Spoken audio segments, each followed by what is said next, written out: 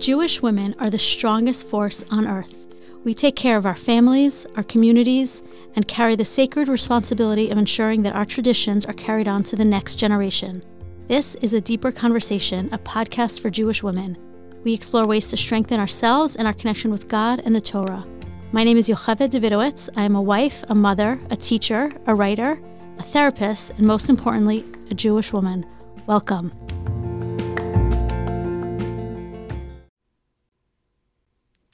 Hey everybody, welcome. This is Yocheved. Thank you so much for joining me for this episode. You are about to hear a conversation that I had with Gila Glassberg. Gila is a registered dietitian and she is an intuitive eating specialist as well. So this is the second in my nutrition series, and I'm fascinated with nutrition. I always have been. I'm also a certified health coach myself, although I work really more in mental health, but some of my clients really are struggling with emotional eating, and it's something that I've struggled with over the years as well. So I don't know how anybody can't be interested in nutrition. That's the truth. Because we have to eat food all day. Like, we're always busy with it. Hashem obviously created us in such a way so that we really have to always be thinking about what we're eating, how we're preparing our food, what people like. If you're a mother, you're, always trying to manage a bunch of different palates and tastes. And it can be just a daily chore sometimes instead of a joy to prepare food for your family. But this was a great conversation, one that we sort of left hanging because at the end of the podcast, when you get to it, if you listen to the end, you will hear that Gila and I have a little bit of a disagreement that we didn't really get to flesh out and talk about as much as I would have liked. And there's certainly more things that I would like to talk to her about. So I'm planning, and we're discussing it right now, hoping to have her back for part 2 so that we could finish out that conversation. And since we are going to do that part 2, hopefully, if you have any questions for Gila maybe, or for me and Gila within our conversation, please email me at a deeperconversation120@gmail.com. And hopefully maybe we could sort of include some of your feedback on this episode to that episode that hopefully we'll record soon. I've got a bunch of great things coming up. I actually just gave a talk, and this was after I had recorded the podcast with Gila. I just gave a talk for Chizuk Mission about body image. And so this episode that I had done with Gila was sort of fresh in my mind when I went to go give that talk. And so I think I might actually record an episode of me talking about some of the things that I talked about, which is really a Torah perspective on body image. So I'm going to hopefully share that one with you soon. And I've got another Brachos episode I hope to post next week, and some more interviews that I did. So a lot of great things coming up. If you would like to sponsor a podcast, please email me at a deeperconversation120@gmail.com. That is also where you go for questions, feedbacks. If you want to be in touch with me, you can follow me on Instagram at a deeper conversation. If you're interested in supporting the podcast, either through the sponsorship, or you can go to maverickpodcasting.com, click on the link to my page. You can donate monthly, even like $5 a month, $10 a month really helps to keep the podcast going, because it does take quite a lot to put these episodes out. So if you're enjoying it, if you think you're getting value from it, you want to help support it, that would be great. I really appreciate everybody who supports and who is in touch with me. And then if you are not able to help financially, but you want to support the podcast, you can go to applepodcasts.com and leave a 5-star rating. And you could write a review also. That really does help the podcast. Okay, so without further ado, let's get into the episode, and I hope you enjoy it. Welcome to the podcast. Thank you. Thank you so much for having me. I'm excited. I am so excited. I really am. This is a conversation I've been wanting to have for a long time. I think I told you when we spoke, I read the intuitive eating book a long time ago. It was very inspiring to me, but there were certain things that made me nervous about it, I guess. So I'm very excited to just talk to you about it and get into it more, and hopefully let people know a little bit more about it. But before we start talking about intuitive eating, tell me about you. So your background, personal, professional, whatever you'd like to share with me and my audience about how you came to be sitting here talking to me today. Sure. So thank you so much for having me. I'm really honored, and I love your podcast. I'm a new listener. So how did I come to be here today? So I always say this is like my go-to story. It was in my personal statement when I was a student. I'm the 4th of 9 kids. My mother didn't make sure that we eat quote unquote healthy. She just made sure that we ate. So we had a lot of tater tots and chicken nuggets and things like that for dinner. There wasn't really a lot of like diet talk in my home, although both my parents were on diets on and off when I was a kid, but I was actually skinny. So I never got like diet talk basically. And I didn't really think about my weight when I was a kid. not much, like probably like just the usual, like here and there, like kids would talk about it, but I wasn't such a big part of my life. I grew up in Scranton, Pennsylvania, Mm-hmm. and I went away for high school. I boarded in Teaneck when I was in high school, and it was like so exciting to me. I got to eat kosher pizza whenever I wanted to. I was down the block from a pizza store. I would go all the time. I'd go to the candy store. I was super excited about it. And I would say probably like midway through my ninth grade year, I started to notice like I started paying attention to my weight. My friends were all talking about weight and dieting and how fat they were and how disgusting they were and lots of body shaming and body bashing. And I just sort of like hopped right on that bandwagon, like, oh, this is like a thing I have to do, like diet contests and, you know, just like normal mainstream high school talk, which isn't so normal, but Right. it is normal. We do the grapefruit diet. There was that one that was supposed to be like if you like ate certain foods that it would all cancel each other out. I remember doing Right. those kinds of things in high school. Of course, we did them all. South Beach and Weight Watchers, and I mean keto's big now, but it wasn't then. But diet Right. competitions, that was a big one. Oh, I have a funny story about that, but maybe I'll save it for later. But so for me, it was like that normal dieting, let's say like Mhm. ninth, 10th grade. And then it became not so normal, like to the point where I remember specifically thinking, this diet's not working because I'm cutting out cheese, or I'm cutting, like, let's say fats, or I'm cutting out carbs, right? But why don't I just like not eat? I remember having that thought. And I just started to try to not eat as much as I could. And Mhm. I did lose a lot of weight, and I got a lot of attention for it, a lot of positive attention from my friends, from my family. And I felt on top of the world. I felt so powerful. I felt so strong. I felt like I had so much willpower. And I also felt like I had an identity, Mhm. which is a big part of eating disorders, by the way. I'll explain later if So you want. interesting. Yeah. So like, also like I had very low self-esteem. I wasn't living with my parents, so they weren't like really seeing my eating behaviors or really like the ins and outs of what was going on in my head. Um, I grew up modern Orthodox, like I was hanging out with boys. So like I was getting a lot more attention from boys. Like it was just reinforced all around me. My eating Mhm. behavior was reinforced. Um, and again, that identity piece, like getting so much attention for something about my body and about my willpower. And I do have a lot of willpower and tenacity. That's like my personality is very stubborn. So like once I want to do something, I'll do it to the nth degree. I wasn't a good student. I wasn't good at school. So this was something I was very good at. um to the point where everybody knew, like when I was in seminary, I was like the healthy girl. I was the girl that would only eat whole wheat and go for runs. Like it was so much a part of my identity. um so for me, I was very lucky I didn't develop an eating disorder, because when I was in 11th grade, I don't know if this is because, but when I was in 11th grade, I went on a trip with two good friends. We went to California for like 7 days, and we had a blast, but they really saw the way that I was eating and kind of Mhm. like called me out. And it was like that aha moment, like, oh, this is like really disordered. Like I'm barely eating. I can't focus. I'm shaky. I'm obsessed with food, thinking about food, making, smelling food, making other people eat food, all eating disorder behaviors. And I sort of was able to like snap out of it, but I was still very much in disordered eating. Like I specifically remember going to a bagel store with friends and ordering a whole wheat bagel, and the person made it wrong. And I remember my friends like, just taste it, see if it's whole wheat. I'm like, I won't taste it. Like extremely strict, but like Wow. to disordered level. And I really continued like that. Not as strict, but when I went to seminary, I remember taking the breading off my schnitzel, and the first few weeks, and then I was like, I'm gonna die if I eat like this. Like there's no food Okay. in Israel.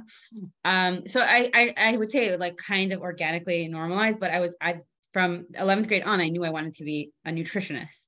That was like, oh, I want to teach people about nutrition and health. And it's so I don't have to be obsessed. I could learn what's actually healthy eating. I didn't know that that the real term was a dietitian. I didn't know that it was a very science-based, heavy schooling. I was not a good student, like I said before, but it was just like this passion of mine, this dream of mine. Like, and I specifically wanted to do like eating disorders, disordered eating in the femme community, because I felt like I had struggled so much, and I was still struggling, really. Right. Um, and then when I came back from seminary, I was like, okay, I'm going to start my degree in nutrition, which was like extremely challenging. It's a really long degree. It's Mhm. very science heavy. Um, but I did it. I got it. And to get your RD, like registered dietitian, you have to get into an unpaid internship for a year, which is extremely competitive.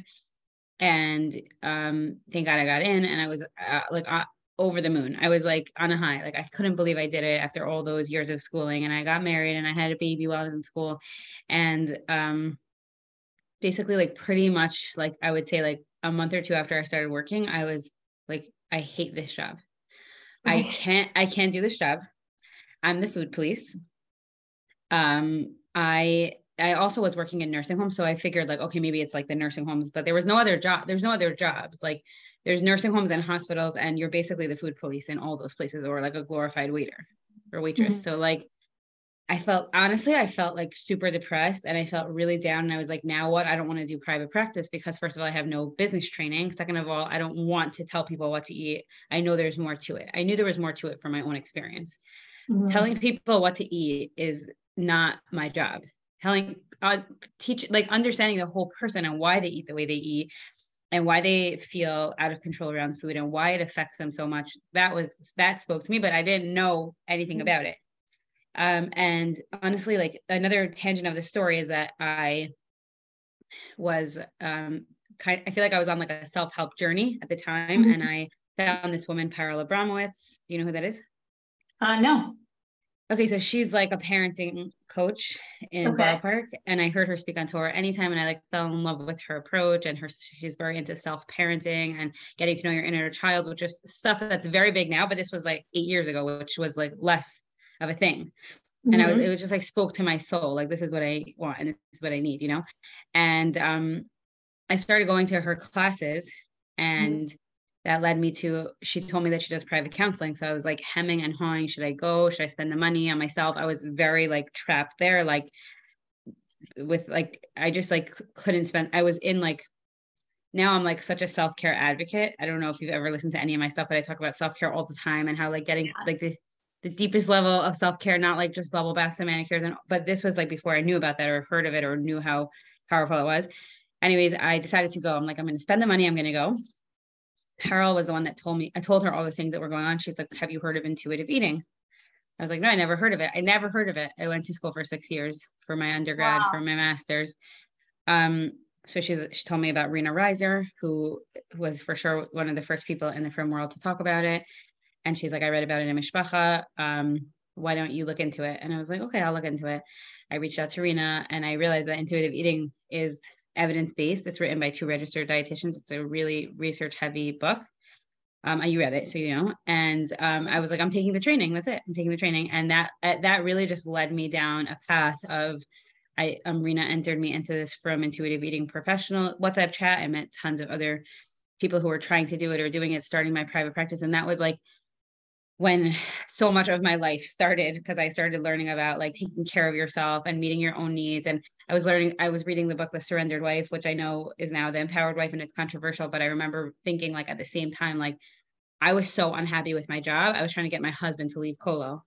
Like, I'm so unhappy, you should leave Colo, instead of like, I'm so unhappy, what could I do? And it was just like kind of like this culmination in my life of like, this isn't working for me. So I have to find another path personally and professionally. So that's how it all started, basically.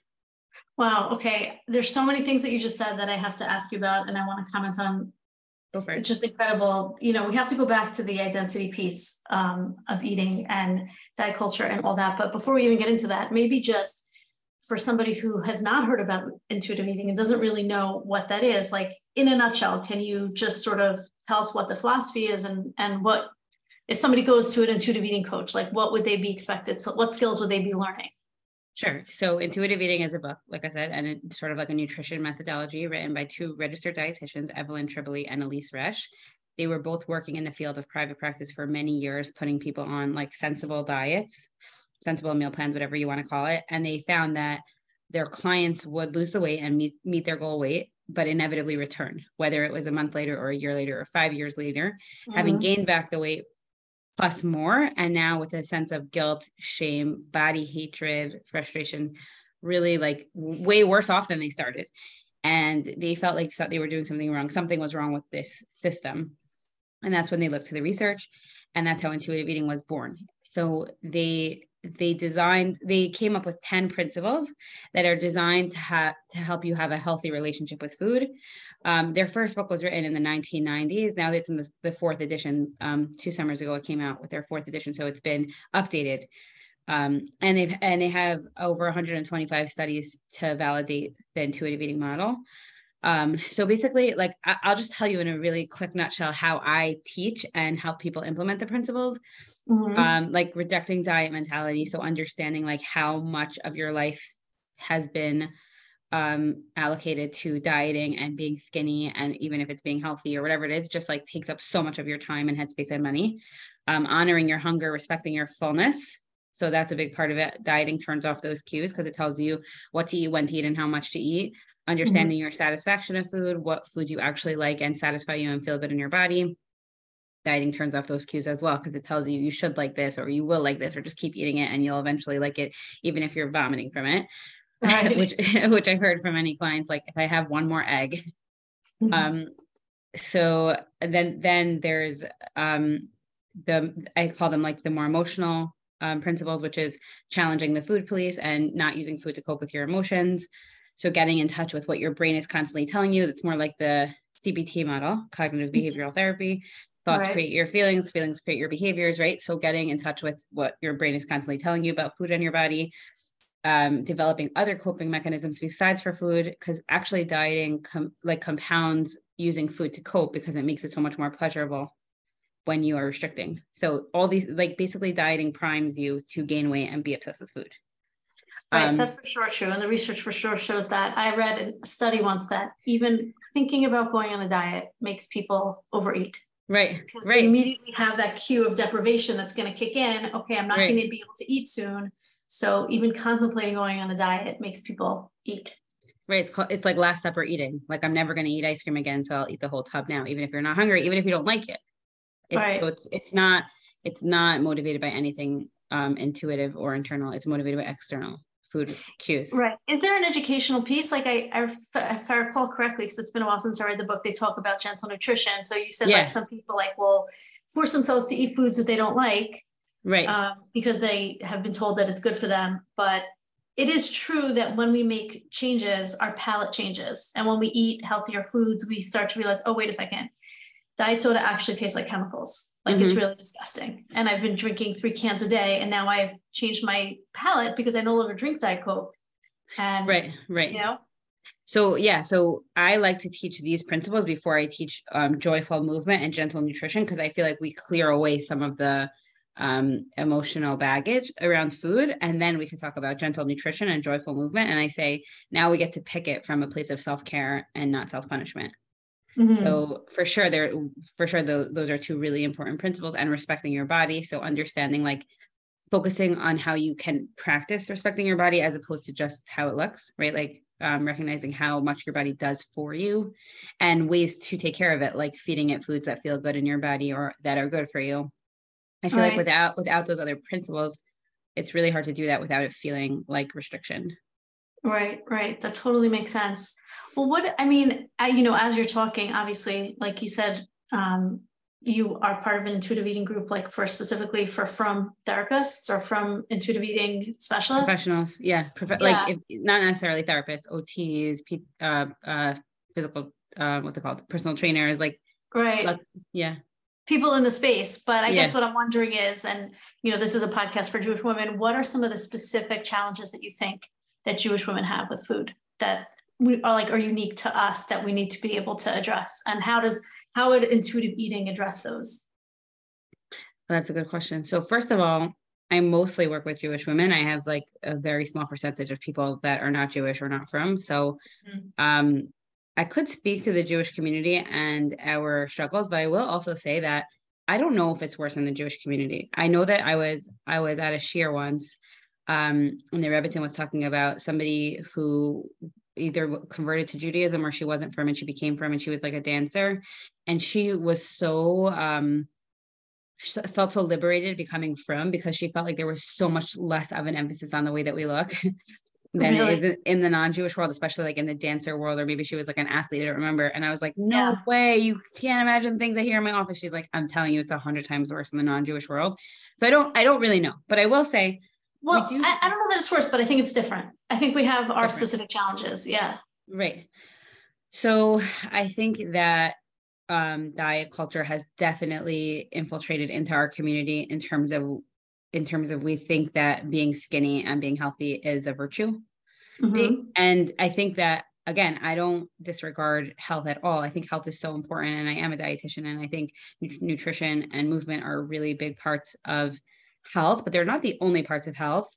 And I like to think of health as like sort of like a circle of like there's emotional health, there's spiritual health, there's mental health, there's physical health, there's financial health, relationships health, right? And Mm-hmm. um, there's actually an eating disorder called orthorexia, which is like an unhealthy obsession with only eating healthy food, right? So we can't call that healthy, right? Even though they're eating quote unquote healthy food. So remember that we only have a certain amount of physical and emotional energy in a day, which, you know, because like I'm sure you talk about this with your clients also. Right.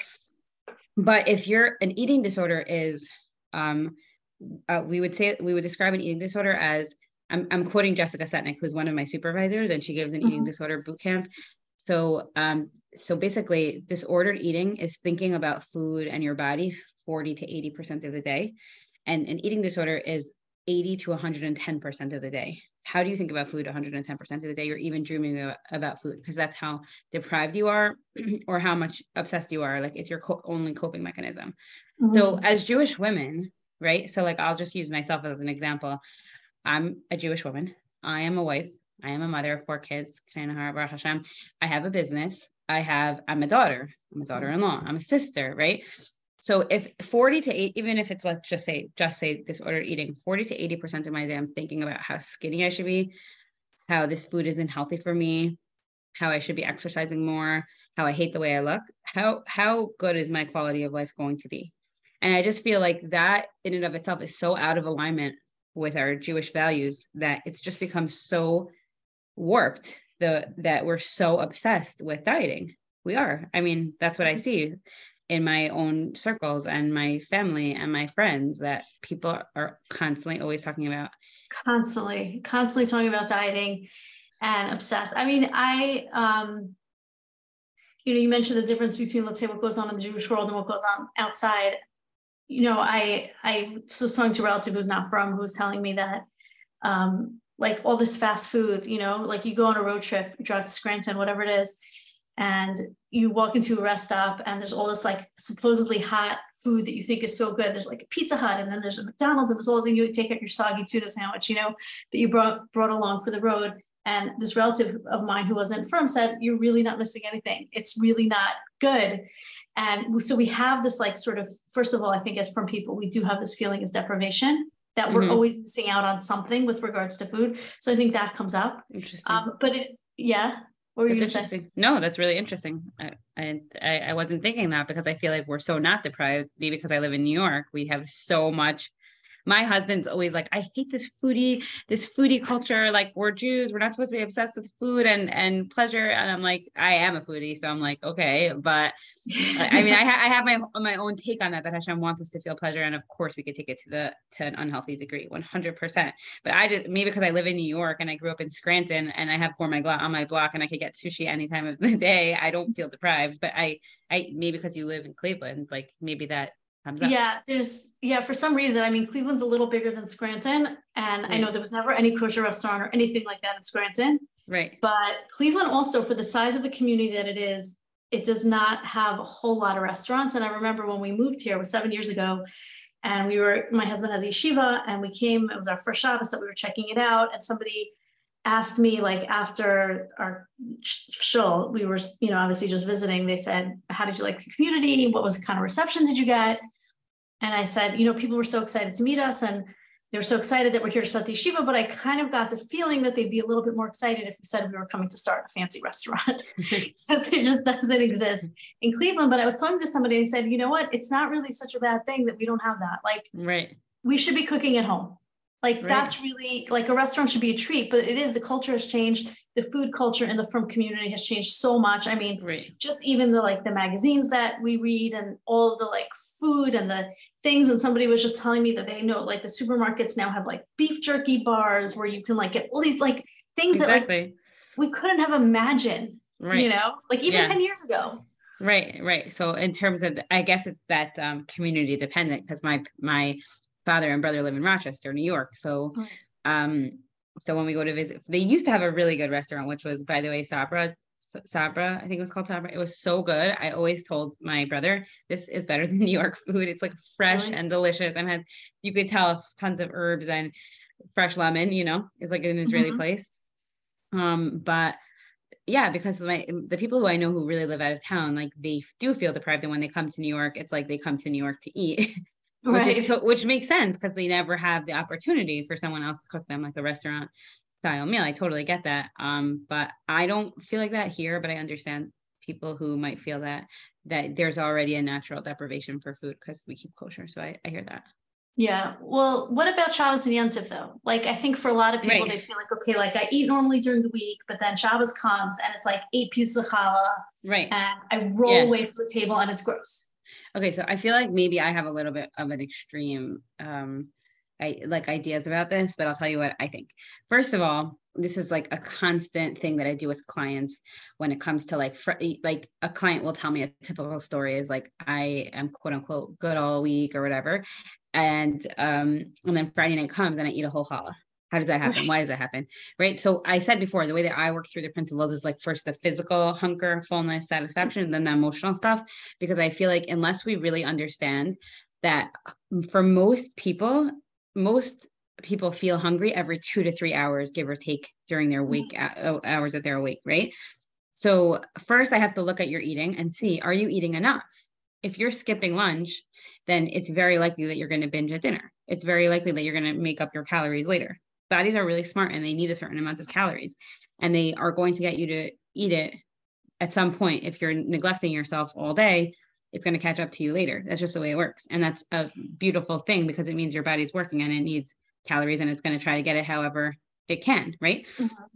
So let's say for Shabbos, if you skipped lunch on Friday because you were too busy taking care of everyone else and your self-care has went out the window on Fridays, then of course you're going to come to the meal extra hungry. Challah tastes really good. And when we're really, really hungry, our bodies tend to crave simple carbs because simple carbs are our easiest form of energy. It will go straight Right. into our bloodstream. Like when we're counseling diabetics, we tell them don't eat plain carbs, eat carbs with protein, fat, and fiber so that it will delay the sugar getting into your bloodstream, right? So why is that? Because sugar will break down into glucose and get right into your bloodstream. So if think about it like that, you're not, when you're really, really hungry, like starving ravenous, you're not craving salmon and broccoli. You're Right. craving like chips and cookies.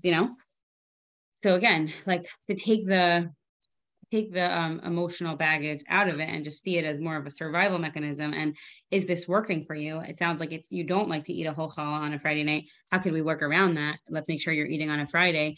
I have lots of different ideas: setting alarms, making yourself a meal on Thursday night, putting it on your to-do list to eat lunch. It has to be done. That's from a physical perspective, right? Emotionally, it could be that you are using food to cope, right? It could be that on Shabbos is your only space to eat, because you're so rushed during the rest of the week. That's another thing that we're going to work on. The satisfaction of food is making sure you have enough time to eat. So, and yes, we do serve, in my opinion, too much food.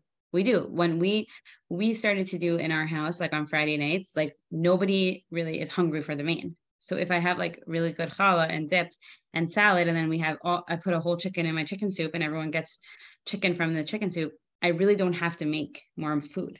Now, my oldest is 10, so she's already giving me pushback, but like really nobody's hungry after that. So I Right. do think that it's hard to fight against the culture if everybody around you is cooking a lot and it has a lot of food. But I feel like you have to do what works for you. If that makes you feel out of control with food, or like you feel sick after that type of meal, it sounds like that's not serving you. And like, how could we change that? And that's a process. Right. The way I like to think about it is that you want to eat like for Oneg Shabbos, not that Shabbos is an excuse to eat, which I think sometimes that happens. Like, oh, Shabbos, so it's like just an excuse to eat whatever I want, as opposed to I'm eating this delicious food, like, because it's a way of honoring Shabbos. And so flipping that relationship around with food as like, I don't know, like a vehicle to do something rather than an end in and of itself. I don't know what you think about that. Well, Because you, I feel like, yeah, I feel like it's all about like really a lot of self-honesty, right? Like if you're like, it's Shabbos and eating this food is going to enhance my Shabbos and I feel really good about it when I eat it, then that sounds like it really is making you enjoy your Shabbos more.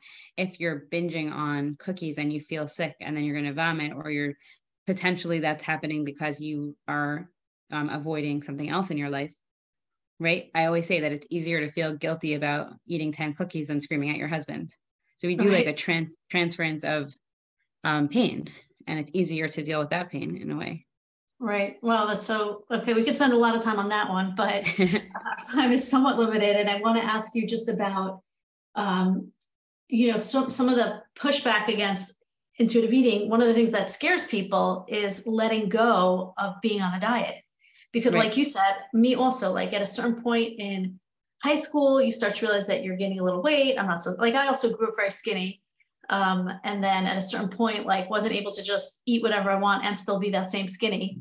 So then you start dieting, and the Carbondale diet, that was the diet that like where all the food was supposed to cancel. I think that's what it was called. We did all these different things, and most of my friends, I'm 49, are still doing all these different things. Like you said, there's keto, there's paleo, there's people are vegans, or they're, depriving, cutting something out. I remember back in the day, it was Atkins. Like you said, South Beach, the sugar diet. I can mention all of them that I've been on. But there's a fear of like, getting rid of that, because that is a structure and it's a protective mechanism. And there's this hope that if I follow a certain guideline, or if I follow a specific set of rules, I'll get a result that I really, really want. And so I would imagine that a lot of people who are, when they're introduced to intuitive eating, are just scared that if they just don't have that structure, they're going to eat entire contents of their pantry. Right. No, it's a really good question. So first of all, I guess just paying attention to the fact that you said you're 49, right? And you started dieting when you're in high school. So how many years is that? 30 years? 35 years. 30, like, right? So 30. Like so 30 like, I know this sounds funny, but like the definition of insanity is like trying the same thing over and over again, expecting different results. So 35 but people years, think like it's the next diet. That one didn't work. But now this one's going to work. So 35 years of dieting, trying all the different diets. This one didn't work. And now let me subject myself to another one. And it still hasn't worked. And that one didn't work. And that one didn't work. And that one didn't work. And I said before, dieting primes you to gain weight. Every time the first diet or the first few diets, your body, the weight usually comes up much faster, right? Your body's like, gets rid of it's usually like first water weight. But after a few diets, your body gets really smart and is like, oh, here we go again. We're in deprivation mode. Hold on to those calories.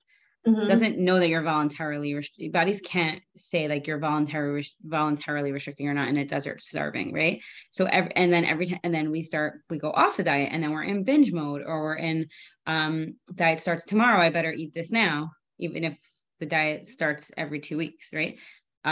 So there's more eating. Then like I said before, there's more, you even get a more reward system from eating. Like your brain gets more reward from eating when you're going on and off a diet. And you're yo-yo weight cycling, which is even worse for your health than being quote unquote overweight. So the act of dieting raises your set point weight. Every time you diet, you slow down your metabolism. Then you go off the diet and you're binging. Then you raise your weight. Then you do it again. So I understand why people are so afraid, because they feel like, wait a second, I've been dieting for 30 years. This is all I know. What's going to be? And sometimes there is like a binging time period. Like there's a binging, there's binging that happens before you feel safe around food. But when you really take away the restriction, which is a process of going through the intuitive eating principles, you don't eat all the contents of your pantry. You feel safer around food. Food doesn't take up so much of your headspace. And like you said before, like you said, most of your friends are still dieting, right? So like, and like I was saying before, like dieting takes up so much headspace. Like you have to make sure you have certain foods in the house always, which is, I'm not saying a good or bad thing. It's good to meal plan and do that as a form of self-care to take care of yourself. But if it's taking up more than 40% of your headspace, I think you're just doing like a disservice to yourself by allocating so much of your important, precious headspace to food. I think it's also true. And it's hard to move away from this mindset because of diet culture, because most of us grew up hearing whatever messages we do assign a moral value to certain foods. And of course, cake is bad, vegetables are good. And if you are able to eat that way, that means you're good or you're bad. right? Right. And people will Right. say that when they get up from the meal, they'll say, I was so good or I was so bad. Like they will Right. usually assign a judgment to themselves or give themselves some sort of a score or a rating on how they Right. did with that meal. Right, exactly. So it's so what I'm with when I do introduce intuitive eating. So first of all, people come to me usually when they hit diet rock bottom. What do they call it in the intuitive eating book? Like I literally can't go on another diet. If anyone, I also have a podcast. It's called Get Into It with Gila. And I just recently interviewed Bleemy Heller, who's, I don't know if you know her, but she's also like a parenting coach on Instagram. Mm-hmm. Um, so she was telling me her story about how she started doing intuitive eating. And she said, I couldn't do it. She's like, I woke up and I was like, I can't do another diet. It's been 20 years and I'm done or something like that. And I was like, yeah, it's called hitting diet rock bottom. So that's people. I feel like people come to me when they're at that, when they're just so desperate. They're like, hey, nothing else worked. So please just tell me what intuitive eating is, even though like I'm so afraid. I think people really like dieting in a way because it does give them structure. Because it's like, if I don't even know what I'm going to eat at all, I feel totally lost. So then I say, like, we could do a meal plan. And like I said before, I will help people do meal plans when it comes from a place of self care and not from self judgment. But first, we have to really understand like your hunger and fullness cues and what foods you really like. And so many times when people go through this process, they're like, oh my God, I was binging on French fries and I don't even like French fries, or I was binging on a food because it reminds me of my mother and like maybe I could connect to my mother in a different way.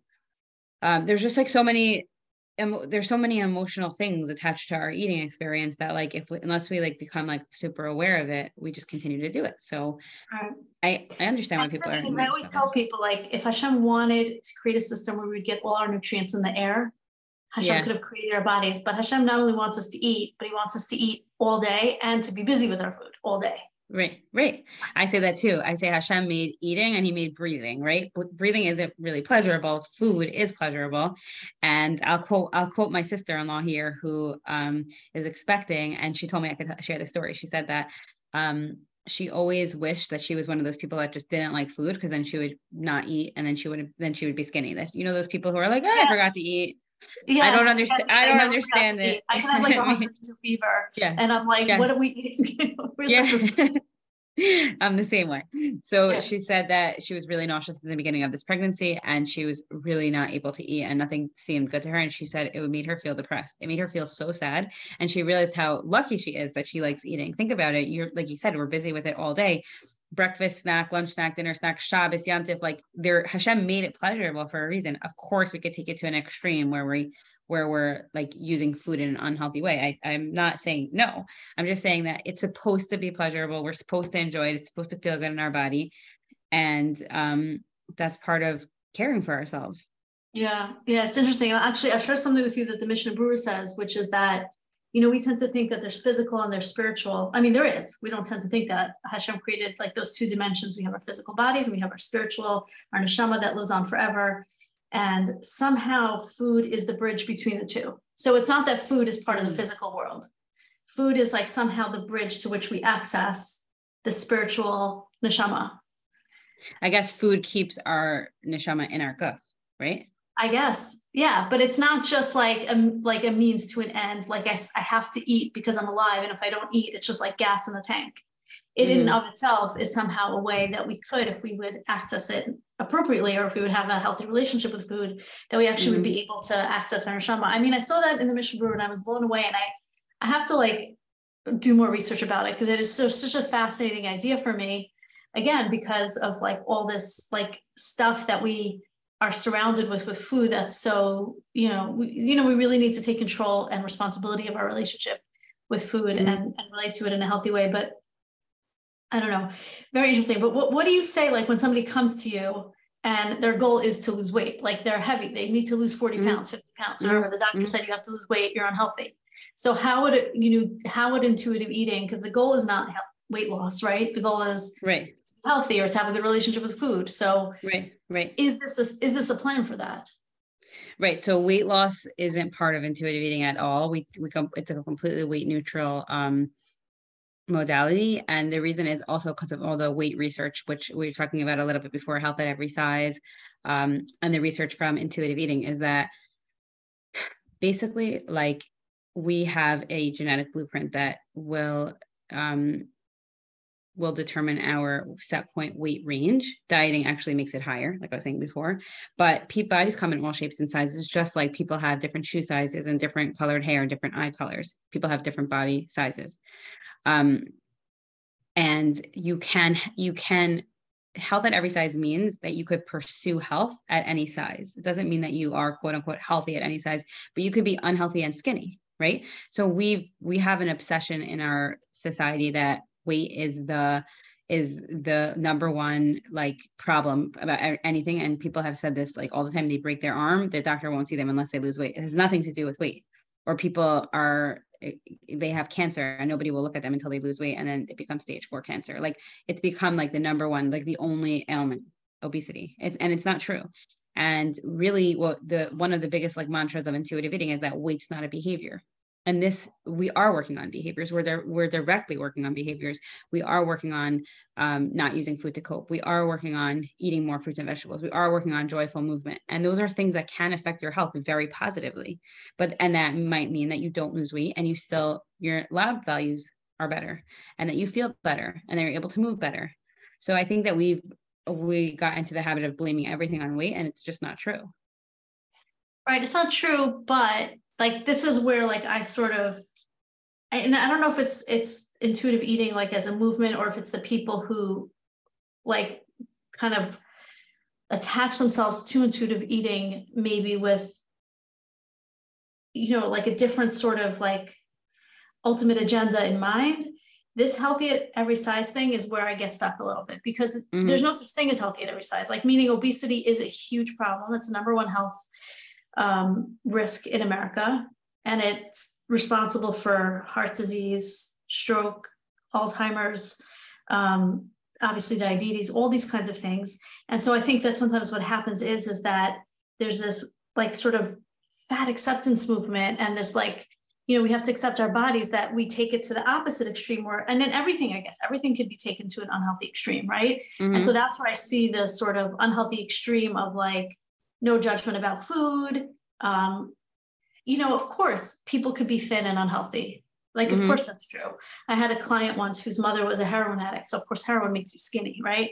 And she said to me, as soon as my mother starts losing weight, I know she's using again, right? Wow. So, obviously, she's thin, or she was getting thin, but very unhealthy. So, people could be thin and unhealthy, and people could technically be at a heavier body weight and be more, technically be more healthy, meaning better blood pressure, better cholesterol, better numbers, whatever, however you determine health.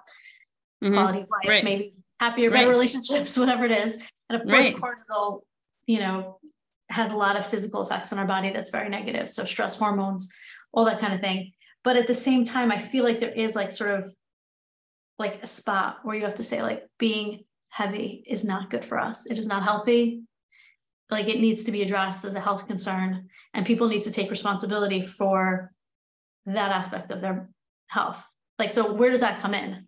So I guess I could answer that in a few different ways. So first of all, I want to make sure that I cover all my ground. So first of all, like, could I just use myself as an example?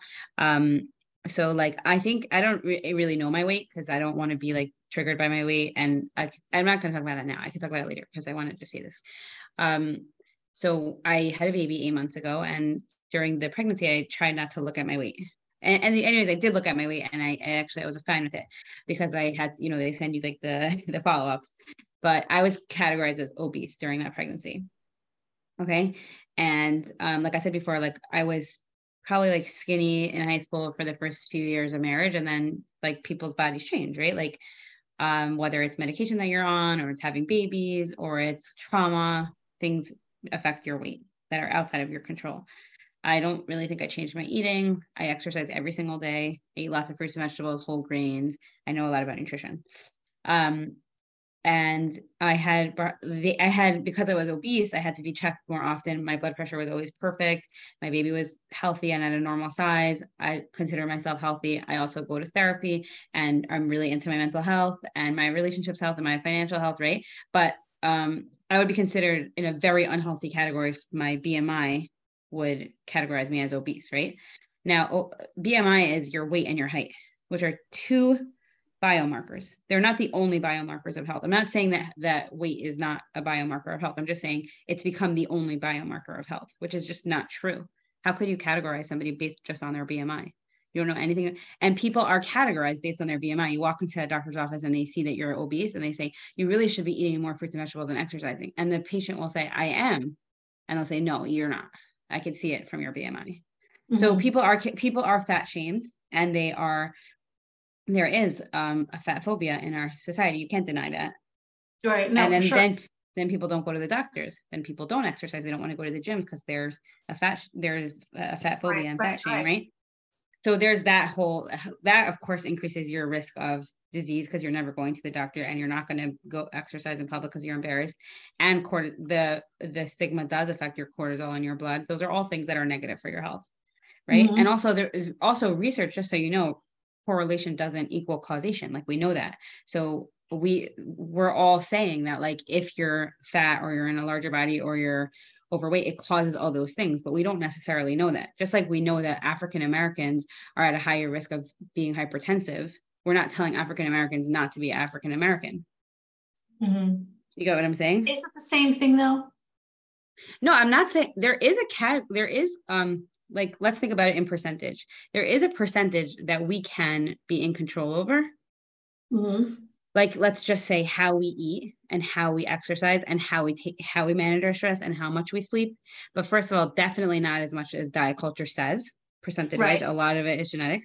And what's the alternative? Because there is no known way to health in a healthy way, lose weight. Because I said before, most people who diet gain more weight. Right. And what about weight loss surgery? That's also not super, like, healthy. Right. No, so that's a horrible, I mean, I guess I know lots of people have done it, but it usually has all sorts of consequences that are unforeseen. Exactly. So I'm just saying, like, I'm not saying, like, let's negate our health and, like, throw everything out and not eat foods that are good for us. I'm not saying that. I'm just saying, let's get really honest with ourselves of how much a percentage is in our control, and let's focus on healthy behaviors and not just on the weight. Right. No, I totally agree with that. And I do, like I said, with intuitive eating, I'm like, yes, yes, yes, yes, yes. And then I get to that one point where I'm like, I'm not sure. Right. I understand. Yeah. I understand. People have a really hard time with that. And maybe it's part of that same thing of, like, not being able to let go of, like, a structured formula that is very comforting, where if I do X, I'll get Y result. And of course, like you said, people are very complicated. So, like, let's say just the release of stress is going to slow your metabolism down, right? Mm-hmm. So people can, like, be eating everything, but then not getting sleep, let's say. That's obviously going to interfere with your hormones and make it difficult to lose weight. I guess the reality is that places where people don't eat, they don't have, like, we have obesity in Western culture. And a lot of it is not even because of how much we eat, but what we eat, like, meaning the quality of our foods is so deteriorated, the amount of processed foods that we eat, the chemicals that we eat, things that our bodies don't really recognize as even food to begin with. Could I just argue with that for a second? Sorry, just because I have to. Yes. I feel like when I was getting my master's in nutrition, we had to present foods that were, like, hot in the media. So let's just say, like, GMOs, genetically modified organisms, or acai it's like a superfood, or quinoa, or high fructose corn syrup, right? So I remember learning about GMOs that they haven't been around long enough for us to say that they're dangerous for us, but they have been around long enough to say that they have sustained our food system for many, many years. Why is there no food insecurity? I mean, not no food insecurity, but let's compare America to a third world country that does not have the mass produced foods that we have because of the corn and because of the wheat, right? So it's I don't want to say, like, pick your poison, but almost in a way I do, because we live in a world that demonizes food, and so many food, and almost all food. If you're on this diet, then bananas are bad. And if you're on this diet, then salmon's bad. And if you're on this diet, then grains are bad, right? So you could demonize any food, and we live in a society that demonizes food. So, but we also know that, like, people are always talking about paleo and things that were so healthy for us. People also died when they were 40 then. Like, I'm just saying, like, we really are maybe there's an obesity epidemic in a way, because there is a lot of mass produced foods that our bodies don't recognize. And that does lead to certain complications, but it also makes so many of us survive. Right. No, it's totally true what you're saying. But then I go back to, even in the times of the Rambam, he said that more people die from too much food than too little. right? Right. So I Right. guess maybe it's always been a problem that people have to think about what they eat and, take into account like quality and or quantity, I should say, rather, as far as quality goes, it is a good point, but I can't believe that eating red dye number 7 is good for you. You know what I mean? I also want to just argue that if you're so afraid of red dye number 7 and it's affecting your mental health and you're not able to go out with friends and you won't go to a simcha and you're yelling at your kids who are binging on candy anyways, that's also not good for you. That is totally true. That's a totally valid point. And I guess on that note, okay, so I know you have to go and I have so many more questions. We could do a part 2 if you want. Yes, we're going to have to do part 2 actually, because I have so many, I want to get into, this is so fascinating to me. I want to ask you about how we teach our kids to, not grow up with the same like sort of mental insanity about food that we have. Like what are some, tips for that? A lot of other questions. So I would like to do part 2. That would be great. But let me just leave my audience. Well, first of all, tell everybody where they can find you. Okay, sure. So I have a website, which is just my name, www.gilaglassberg.com. So you could find a lot of I have tons of blog posts there where I talk about all the things we were just talking about. I have a podcast called Get Into It with Gila. I'm on Instagram at gila.glassberg.intuitiverd. And you can email me at gilaglassberg18@gmail.com. And please reach out. I would love to connect. Okay, so that's great. Okay, so the last question that I ask everyone, if there's one message you could give Jewish women from your life experience, what would it be? Okay, so I thought about this question a lot, and I feel like I kind of answered it throughout the interview, but I just really this is so important to me. Like I'll say again, Hashem gave us so many like amazing opportunities in our lives to be, like I said before, Jewish women, mothers, wives. I'm a daughter, I'm a sister, I'm a daughter-in-law, I'm all these things. And food is important, like we said before, like it is a big part of your day, and it's how we show love and give love and yantiv and all those things. But it's not that important that it should interfere with any of those other really important roles that we have. And if you are struggling with an eating disorder or disordered eating, you're always quote unquote sick enough to get help.